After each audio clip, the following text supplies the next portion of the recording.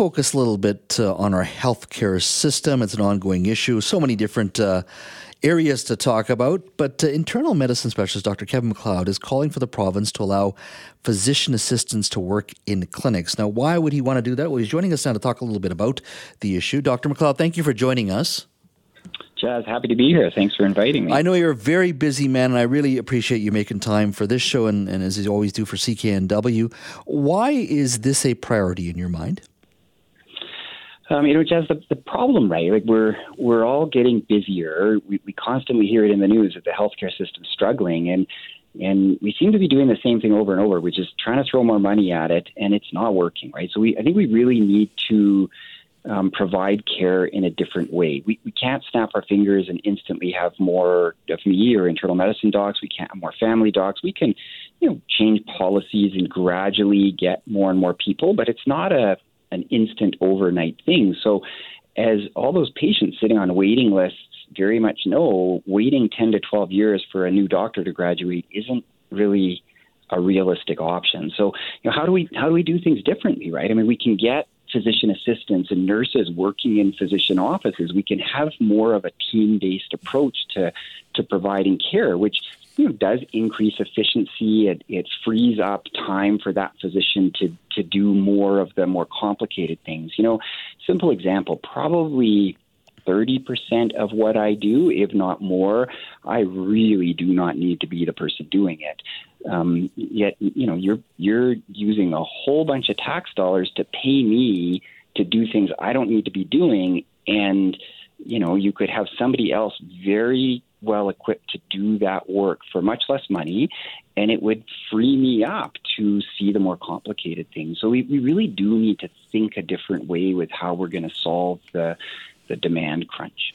So what would the physician assistants do? You're talking about 30% of things that you don't really need to be doing. Is it more administrative, or are they seeing patients and providing some advice as well when it comes to people's health? Well, both. I mean, there's a lot of things physician assistants can do. And then, they are used in other countries. We have training programs in Canada. We don't in British Columbia, and we can't get them licensed in British Columbia. We just need some regulatory changes so that can happen. But, simple example, I see somebody with a concern about their heart. I organize an ultrasound of the heart. If that comes back and it looks really normal, I can sign off on that, and I can have a physician assistant phone that patient and go over the normal result. Patient's probably happy with that. If they have some questions, sure, I'll get in and also answer. If that heart function comes back and it's half normal or there's a really big problem, I need to be the person to see that patient and follow up, but I don't necessarily have to go over the normal ones, right? Mm-hmm. Another example, operating rooms, right? Orthopedic surgeons, busy. They, in other countries, use physician assistants all the time for the OR assist person. So, usually there's two people or two doctors working in that operating room at the same time. There's the primary orthopedic surgeon, and then there's a family doctor, typically, who's in there. Well, if we had a physician assistant in there, that family doctor would be freed up to do something else.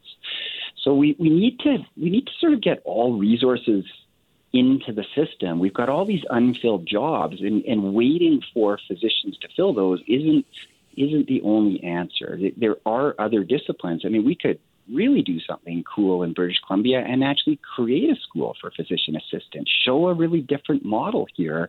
It's a much more cost-effective model because, right now, all of your listeners who are taxpayers are throwing money at me, and it's not fixing the problem.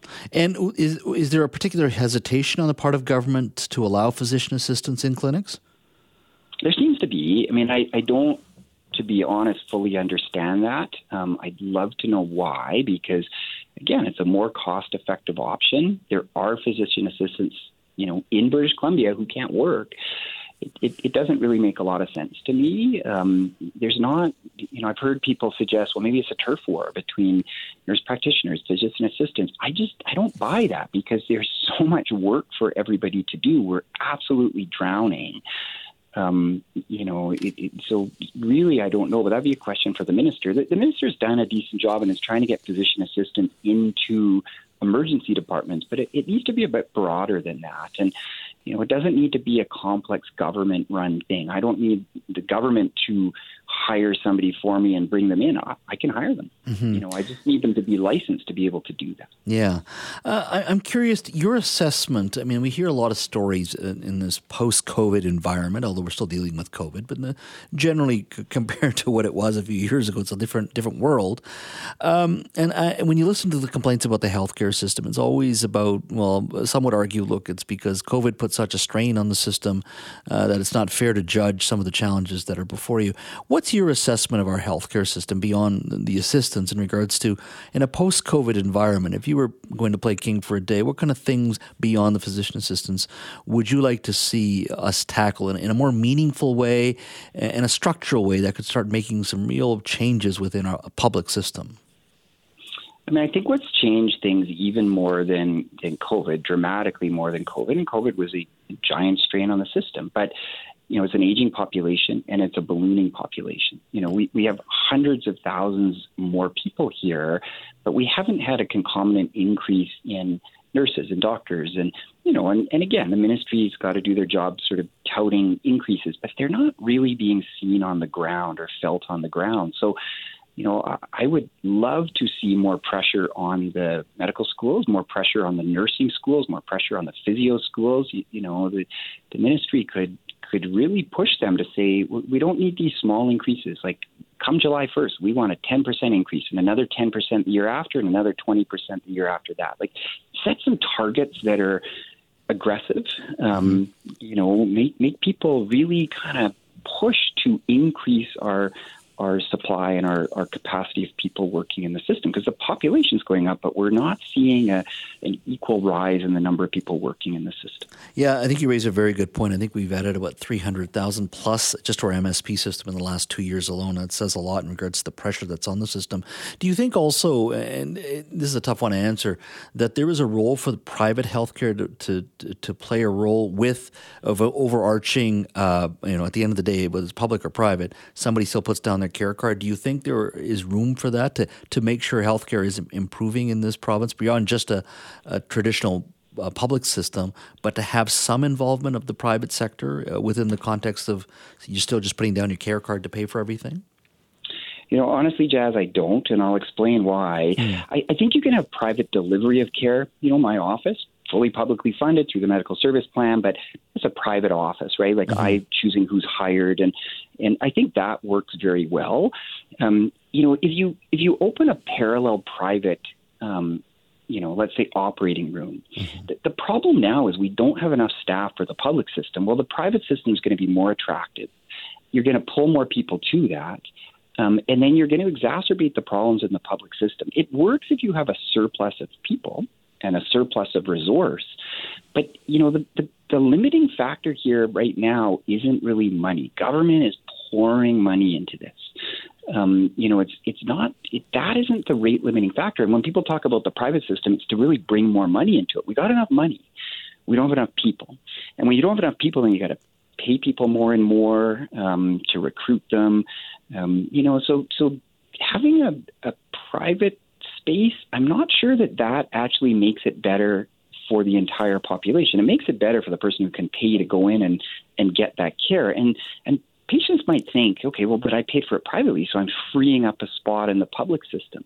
But it's not like that, because if you have a private radiology clinic and somebody goes and pays for their MRI because they have $3,000, well, there's a tech working in that private MRI clinic that then isn't doing a shift in the public hospital, and people's MRIs get bumped. So if you have more people, that could, in theory, work. And when you look at other countries where people always tout and say, well, they do this in other places, they do. But you look at the ratio of physicians and nurses and techs to population, it's much higher in those places. So we could transition there if that's what the public wanted to do, but we'd have to increase the supply of people, or it's just going to squeeze people in the public system. Dr. McLeod, thank you for your time. I'm going to bring this up with the health minister. He's always on this show. I will talk to him about this and get back to you on that as well. I really appreciate you making time for us today. Tell him to phone me. There's some pilots we could do, and we could make this better. You know what? I will do that, actually. I might just do that. Thank you so much for your time today. Okay, Jazz, anytime. Thank you.